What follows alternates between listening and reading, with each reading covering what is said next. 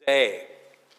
Habakkuk, as you know, you probably should know, it's only 3 chapters. It's only 56 verses in total. And it's the only Old Testament book that consists entirely of a dialogue or a conversation. Is that me? It consists entirely of a dialogue or a conversation between God and man. Other prophetic books, the major prophets, the minor prophets, consist mainly of a record of those prophets' messages to the people. But Habakkuk is unique among the prophets in that he didn't, at least not in his written record that we have before us, he didn't speak for God to the people. He spoke to God about his questions for God, about the things that were happening in his day that he couldn't understand, and his struggles, his personal struggles, making himself vulnerable in what is recorded here, his struggles to trust God when life makes no sense. Now, just to recap for those of you who may have missed the first 2 messages or may have forgotten, in chapter 1, Habakkuk begins questioning God because there was such sin and evil and suffering and injustice within his nation, Judah.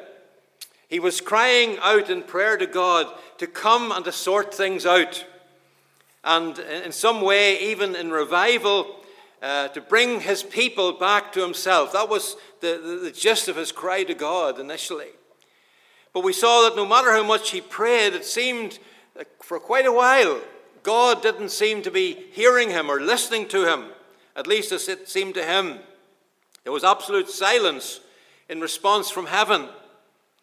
But God did hear him, and he eventually told Habakkuk, he said, I'm going to do something so marvelous and so wonderful in your day that if you saw it, you wouldn't even believe it. And so Habakkuk, whose name means embracer, that's right. At least 1 or 2 of you remembered. He clung to God. He embraced God and was probably initially quite hopeful. You know, God's going to do something marvelous. Maybe the Messiah is going to come. Maybe the kingdom will be restored. Maybe we'll have, at long last, a revival in the land. But then God says something completely unexpected to him. Instead of bringing revival, God says he will bring the Babylonians, whom God describes as fierce people, impetuous, to be dreaded, feared, a law unto themselves. He said they're going to swoop down to devour in order to bring judgment on God's people for their disobedience and their sin. And so, if you remember, we looked at how to trust God when circumstances don't seem to make sense. And then in the second message in the series, we learned that everything that occurs in history has a place in God's divine plan. And that's mirrored also in the ups and downs of our own personal lives, which calls us to constantly walk by faith and not by sight. And that's the gist of the first 2 messages in the series. So as we get back into the Word in Habakkuk 2 this morning, we'll see this morning that we're also called to be a people who demonstrate faithful living in an unfaithful world. And then tonight we'll discover the progression that Habakkuk makes from questioning God initially to actually trusting God. Because when Habakkuk begins, he begins by worrying and being fearful about what's happening around him and to him, and God's seemingly indifference and his inactivity in the midst of it all, he ends up by rejoicing in faith and worshiping God, regardless of what was happening to him or around him, regardless of his circumstances. Well, that's for later on tonight. Well, let's read together the Word of God here in Habakkuk chapter 2. And although we read the first 4 verses, I'm going to go back to the start. We read the first 4 verses last time, but I'm going to start at chapter 2 and verse 1. Habakkuk says, so having prayed to God, he said, I'm going to stand at my watch and station myself on the ramparts, and I look to see what he will say to me and what answer I am to give to this complaint. And then the Lord replied, Write down the revelation and make it plain on tablets so that a herald may run with it. For the revelation awaits an appointed time. It speaks of the end and will not prove false. Though it linger, wait for it. It will certainly come and will not delay. See, he is puffed up. His desires are not upright, but the righteous will live by faith. Indeed, wine betrays him. He's arrogant and never at rest. Because he's greedy as the grave, and like death is never satisfied, he gathers to himself all the nations and takes captive all the peoples. Will not all of them taunt him with ridicule and scorn, saying, Woe to him who piles up stolen goods and makes himself wealthy by extortion? How long must this go on? Will not your debtors suddenly arise? Will they not wake up and make you tremble?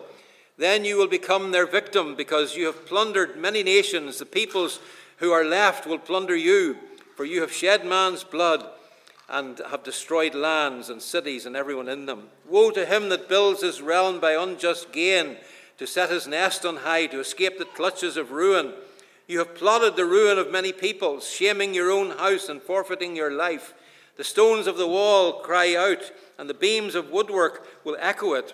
Woe to him who builds a city with bloodshed and establishes a town by crime. Has not the Lord Almighty determined that the people's labor is only fuel for the fire, and the nations exhaust themselves for nothing? For the earth will be filled with the knowledge of the glory of the Lord as the waters cover the sea. But woe to him who gives drink to his neighbors, pouring it from the wineskill till they are drunk, so that they can gaze on their naked bodies. You will be filled with shame instead of glory. Now it's your turn. Drink and be exposed. The cup of the Lord's right hand is coming around to you, and disgrace will cover your glory. The violence you have done to Lebanon will overwhelm you, and your destruction, the destruction of your animals will terrify you. For you have shed man's blood, and you have destroyed lands and cities and everyone in them. Of what value is an idol, since a man has carved it, or an image that teaches lies? For he who makes it trusts in his own creation. He makes idols that cannot speak. Woe to him who says to wood, Come to life, or to lifeless stone, Wake up, cannot give guidance. It's covered with gold and silver, but there's no breath in it. But the Lord is in his holy temple, so let all the earth be silent before him.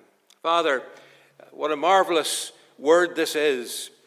It was marvelous in the days of Habakkuk, and Lord, we ask that you would make it marvelous to us even here this morning, Lord. May your Holy Spirit interpret it, Lord, to each of our lives, that we might understand, Lord, what you would say to us through your word this morning. In Jesus' name we pray.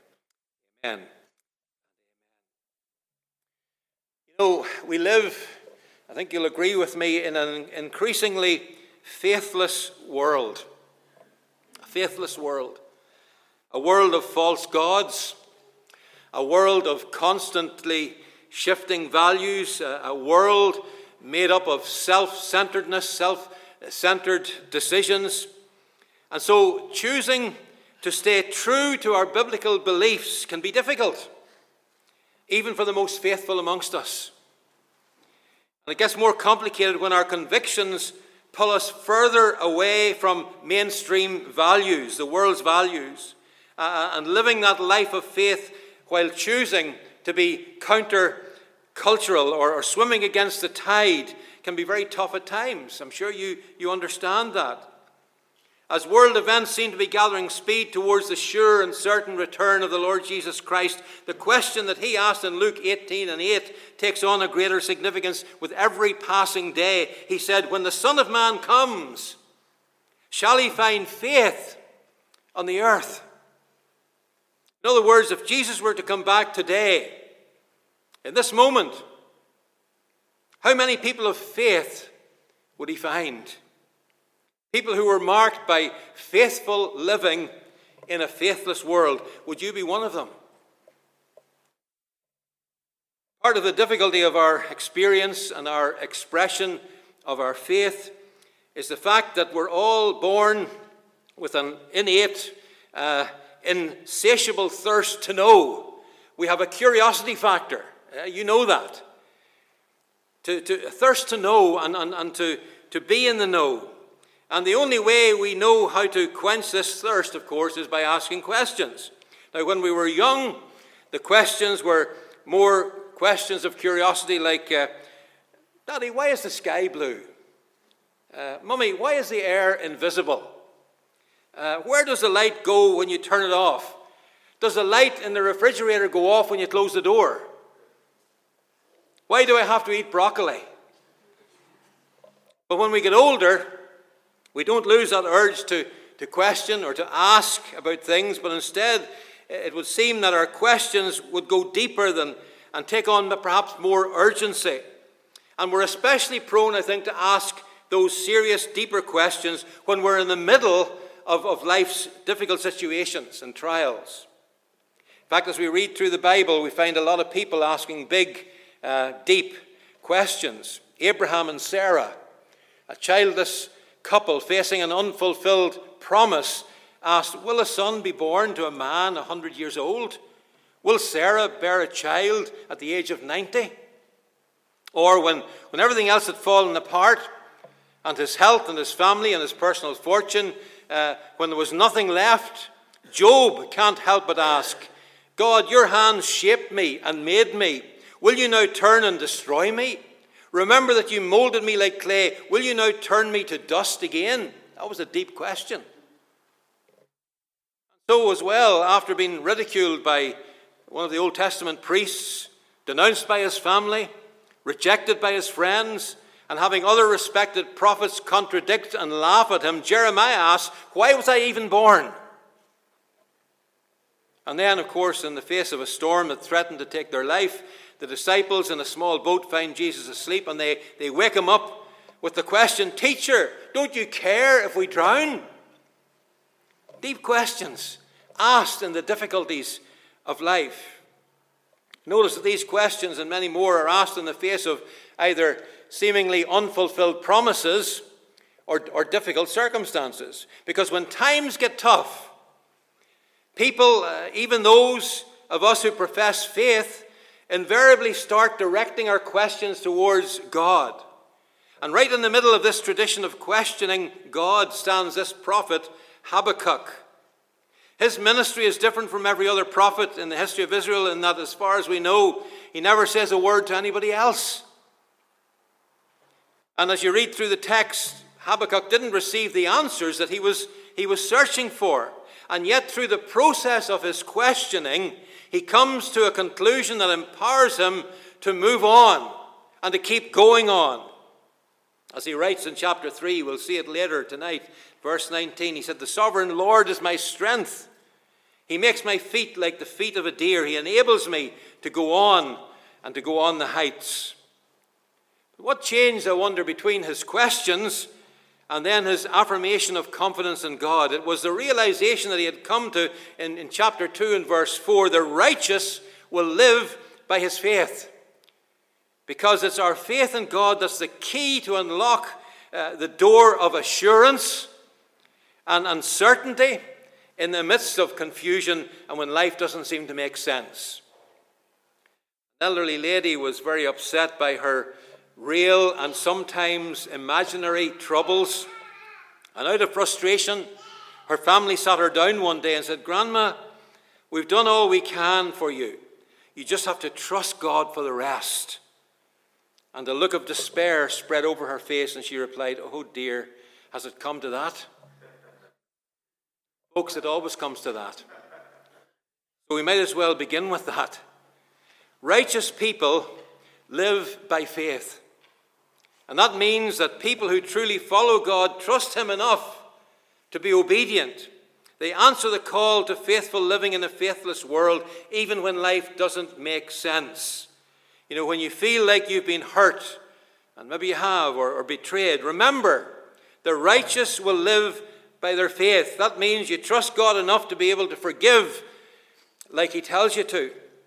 When you watch somebody who seems to be doing well by doing something wrong, and you wonder what that's all about, remember, the righteous will live by his faith. That means you don't do the same thing that they're doing, but you continue to do what's right, knowing that by faith that God will somehow reward your obedience.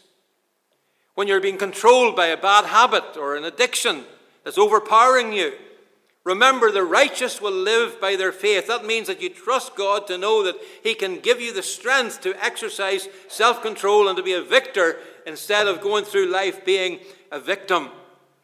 So let me encourage you this morning, amongst other things, to turn your struggles, if you're going through a struggle, or if you're going to go through a struggle, to turn your struggles into questions for God.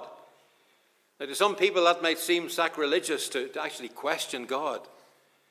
We need to realize that the supreme ruler of the universe harbors no insecurity. He doesn't fear our questions. He simply desires that we trust that he knows the answers, which is what it means really to live by faith.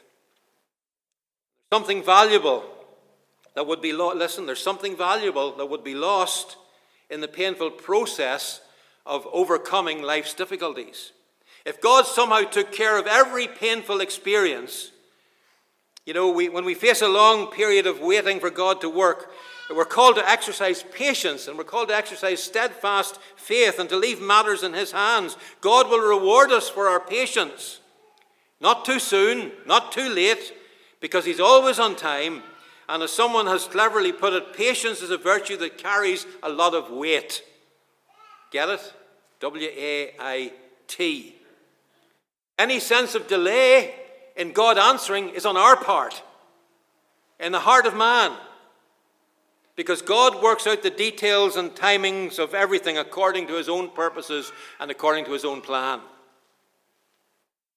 Paul wrote in Romans 8:28, you know it well, we know that in all things, God works for the good of those who love him and have been called according to his purpose. But it's in the next verse that puts this into real context, verse 29. For those God foreknew, he also predestined to be conformed to the likeness of his Son. They don't get lost in those big words, foreknew, predestined, conformed. Paul is simply telling us that God is using the things that happen in this life, the good, the bad, the ugly, to conform us, if we're willing, to conform us into the image of Jesus by trusting and obeying him. So how in the world do we ever think we could be like Jesus if we didn't have to endure some things? Jesus' own life was marked by suffering and rejection, culminating, of course, in the cross that ended his human life. And I can't help but notice that as the perfect life of the perfect Son of God was coming to an end on earth, even he had a question on his lips. When Jesus was hanging on that cross, he turned his eyes heavenward and he posed a haunting question, my God, why have you forsaken me? And while I can't say that I understand all the implications of that question, I do know this, that wasn't a question that lacked faith.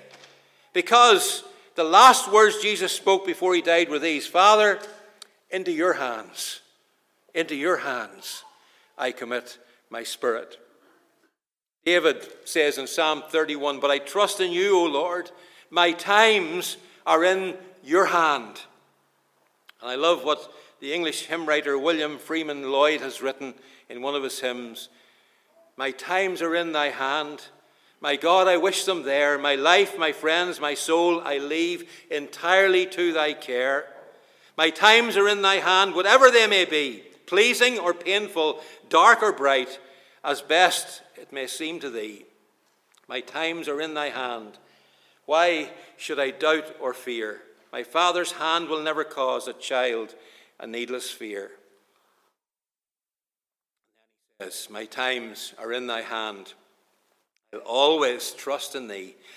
And after death, at thy right hand, I shall forever be. What a prayer poem of a conqueror. First chapter of the book of Habakkuk is dominated by the questions and even the protests of the prophet. He's greatly annoyed by the sins of the nation, even more annoyed that God seems to be doing nothing about it. In fact, he just about accuses God of failing to do his job, as it seems to him.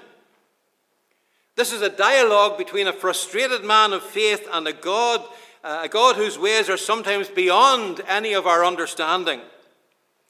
And we left Habakkuk last time, if you remember, as we came into chapter 2. He was sitting in his watchtower, waiting on God. And so it is that when we experience what seems to be maybe something unjust or something unfair in our circumstances, We can offer all the commentary that we want. But at some point, we have to go and deal with God in relation to it. Because everything that occurs in life has a place in God's divine plan for us. If you don't come to accept that and understand that and believe that, you're going to go through life with difficulty after difficulty after difficulty. In chapter 1, the prophet has been worrying and wondering, asking God, why is this going on? Why aren't you doing something about it? How long is it going to go on for? And then in the beginning of chapter 2, while he wrestles with what all this means, he's watching and he's waiting. Give God a chance to answer him. Because so often in life, we do so much talking, we don't have time to listen, especially to what God wants us to hear and to know. Sometimes, even when we're trying to listen and God's trying to tell us something we don't want to accept, we're going, la, la, la, la, la, la, la, don't want to hear that. Notice several things, first of all, about chapter 2. First, with the exception of verse 1, it's God who does all the talking. And secondly, what God says is dominated by 5 woes or condemnations that he pronounces on the Babylonians. And the third, note the way that God ends his response, chapter 2 and verse 20. But the Lord is in his holy temple. Let the whole earth be silent before him. Worth noting, as we'll see tonight in chapter 3, that Habakkuk eventually ends up worshipping and witnessing. The reason for this change of heart has to be found somewhere in chapter 2, and it is Habakkuk 2 and verse 4 is the heart of the book, and it's the heart of the gospel even today, and it's one of the greatest declarations of faith to be found in the Bible. It was rediscovered by the Reformers. The just shall live by faith. And it gives us a contrasting picture between those who are prideful and arrogant and rebellious and those who are trusting and humbly submissive to God. I can just see Habakkuk. There he is at his post. He's in his watchtower, as it were. His hands are on his hips. He's waiting. He's waiting for God to change his mind, maybe, about using the Babylonians to judge Judah. But God's first words to the questioning and the praying prophet could be summed up, petition denied. I'm not going to do that. In no uncertain terms, God emphatically announced that his plans were moving ahead in spite of the prophet's protests. In effect, God said, write this down. I want it to be a permanent record because future generations are going to need it. And write it in such a way that when they read it, they'll run to share it with others. In other words, this is a message worth the retelling as we're doing this morning. It reminds me of Matthew 28 when they came to the tomb. In the post-resurrection, the angel said, come and see. But then said, go and tell. In Ezekiel 33 and 3, in those days, watchmen were responsible to warn the city of approaching danger. And if they weren't faithful to their task, their hands would be stained with the blood of the people who died. It was a serious responsibility.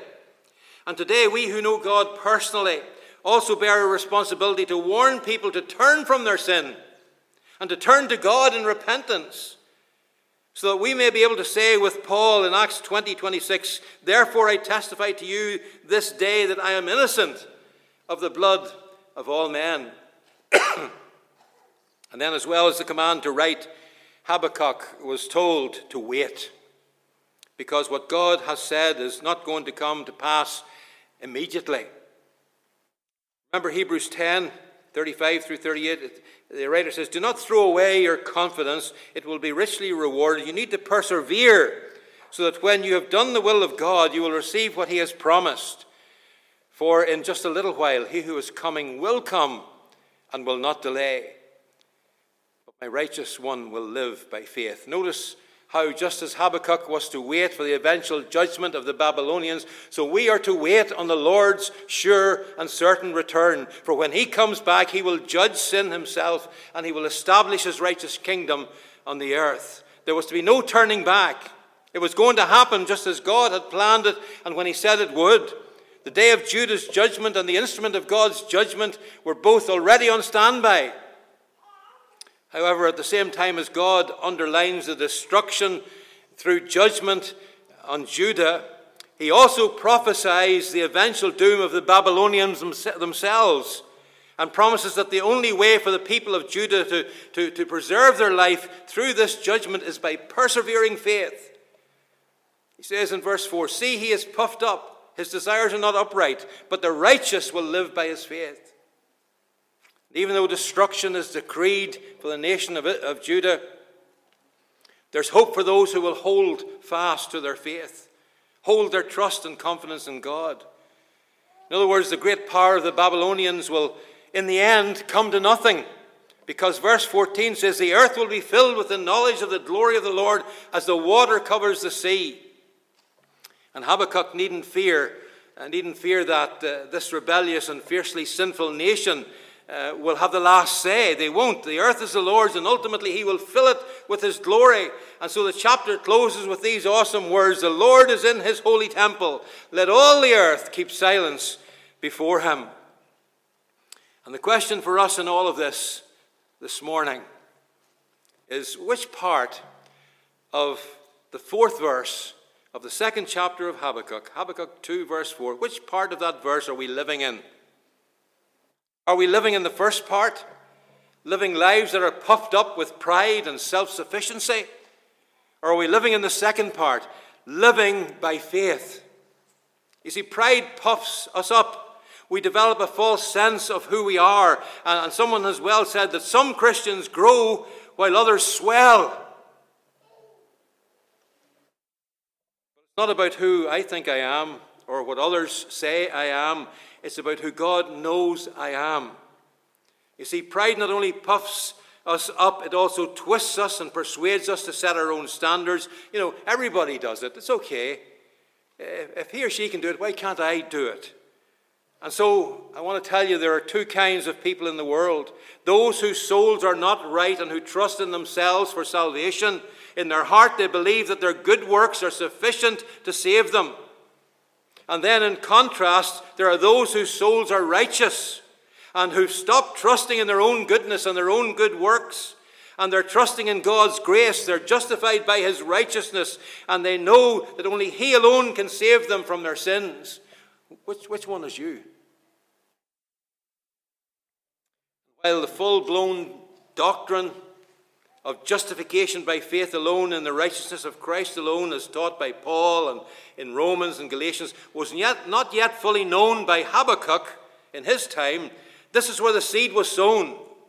And so while it looked to Habakkuk as though the Babylonian victory would be the end of God's people and of his promises to them, the vision he received was a promise that God would also judge all those who were proud and unrepentant sinners. He had to believe this by faith. And so he needed to endure the days of judgment that were coming by continuing to walk in faithful obedience to God's word. The word faith in verse 4 also means faithfulness, because the righteous are not only saved by faith, they are to persevere by faith as well.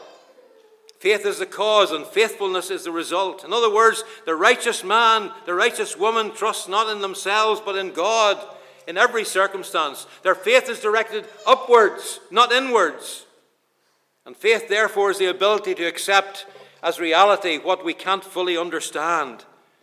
So the person who walks by faith in God knows that God does all things right, and God does all things well, and God does all things in his own time. Amen.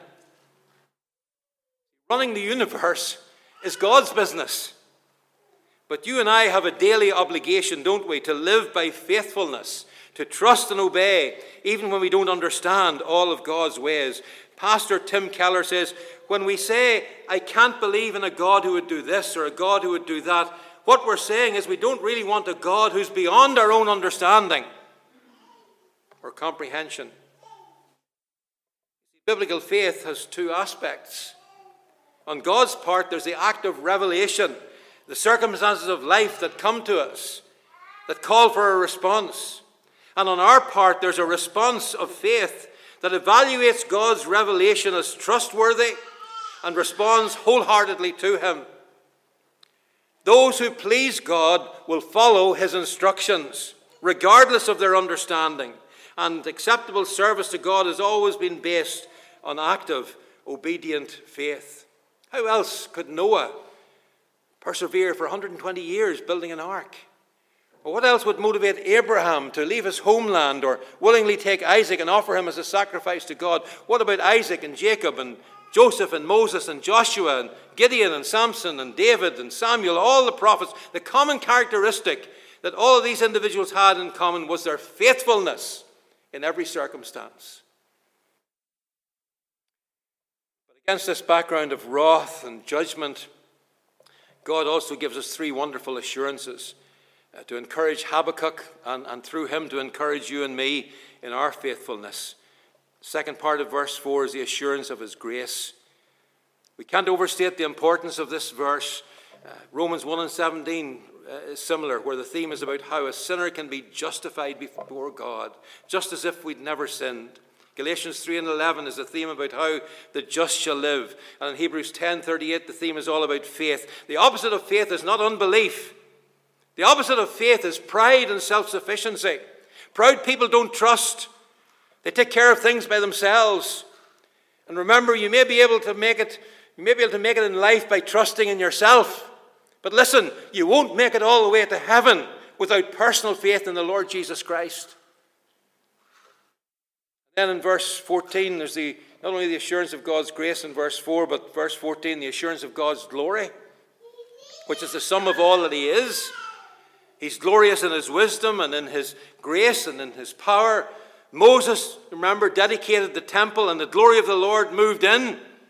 But then Israel sinned and God wrote, Ichabod, the glory has departed, 1 Samuel 4:21. Then the Israelites built the temple again and the glory of the Lord moved in again, 2 Chronicles chapter 5. But then in Ezekiel's chapters 1 through 11, the glory departs again. And God's glory didn't return until Jesus came. Hallelujah. And in John 1:14 it says, and we beheld his glory. The glory is of the only begotten of the Father. The assurance of God's grace, the assurance of God's glory. And then in verse 20, the assurance of God's government. God's in control. He knows what he's doing. He hasn't taken his hands off the steering wheel. He's in his holy temple. He's on his throne. He knows what he's doing. And he calls us to faithfully follow his ways. One of the things that I believe the modern church has largely forgotten is that while God is a God of love, he's also a God of justice. And the third president of the United States, Thomas Jefferson, wrote in 1784, I tremble, he said, for my country when I reflect that God is just and that his justice cannot sleep forever. God says to all of us, Numbers 32:23, be sure, be absolutely sure, make no mistake about it, your sin will find you out. Sometimes our sins slumber. They don't bring judgment right away. Sometimes they do. But either way, God is a God of justice. And even Babylon, whom he was going to use to judge Judah's sin, would eventually be brought down by their own sins, especially the 5 areas he singled out for condemnation called woes. See, there are things that God hates, and there are things that make him righteously angry. Don't listen to that modern talk that God's a God of love and that's all he is. All the Old Testament prophets preached against sin, and they preached the righteousness of God and the unrighteousness of man. But today in our generation, it's not politically correct to preach any of those things anymore. You can't do it. An old Church of Scotland preacher, the Reverend Hamish Mackenzie, once said of this type of preaching, hell fears it, earth requires it, and heaven ordains it, and I would add, and God blesses it, when we preach about the righteousness of God and the unrighteousness of man. Because if God is to heal and to forgive and to save a sinner, the sinner must be wounded by the two-edged sword about their own sinful self-righteousness and about their own lack of being able to approach the very presence of a holy God. And woe to me or anyone else if we don't preach that gospel. And so Habakkuk is now moved by God to condemn the unrighteousness of his own day. Verses 68, woe to him who piles up stolen goods, makes himself wealthy by extortion. That's God's condemnation of selfishness, of self-interest. We're living in the selfie generation. God hates that. Looking out for number one, looking out for me, having no consideration for anyone else. Verses 9 through 11. Woe to him who builds his house by unjust gain, settling his nest on high. This is God's condemnation of covetousness. An insatiable desire for more and more. It was the sin of their age, and it's the sin of our age. The cry for more, more, more, and how many Christians and how many ministries have been destroyed because of the love of more money and more power, more control. Verses 12 to 14, woe to him who builds a city with bloodshed and establishes a town by injustice. That's God's condemnation for exploitation, forced labor, trafficking, the casual shedding of the blood of the unborn, when things are more important than people. Think about the Babylonians going through cities, plundering, taking everything, including people, for themselves, building their empire bigger and bigger. And you know what God says in verse 13? God is permitting them to do it for his big bonfire, because one day it's all going to go up in smoke, and that's going to be the end of it. Then verses 15 to 17, woe to him who gives drink to his neighbors, pouring it from the wineskin until they're drunk. This is God's condemnation of drunkenness. Ancient writers confirm that the Babylonians were addicted to wine. And it's ironic that Babylon itself was conquered while King Belshazzar and his leaders were having a drunken banquet. And I have to tell you that 2,500 years later, 3,000 years later, God hasn't wavered in his condemnation about drunkenness, especially amongst his own people who should know better. Alcohol consumption is the world's biggest drug problem. No wonder in Proverbs 20:1 God says, wine is a mocker, strong drink is raging, and whosoever is deceived thereby is not wise. Are you wise or are you not wise?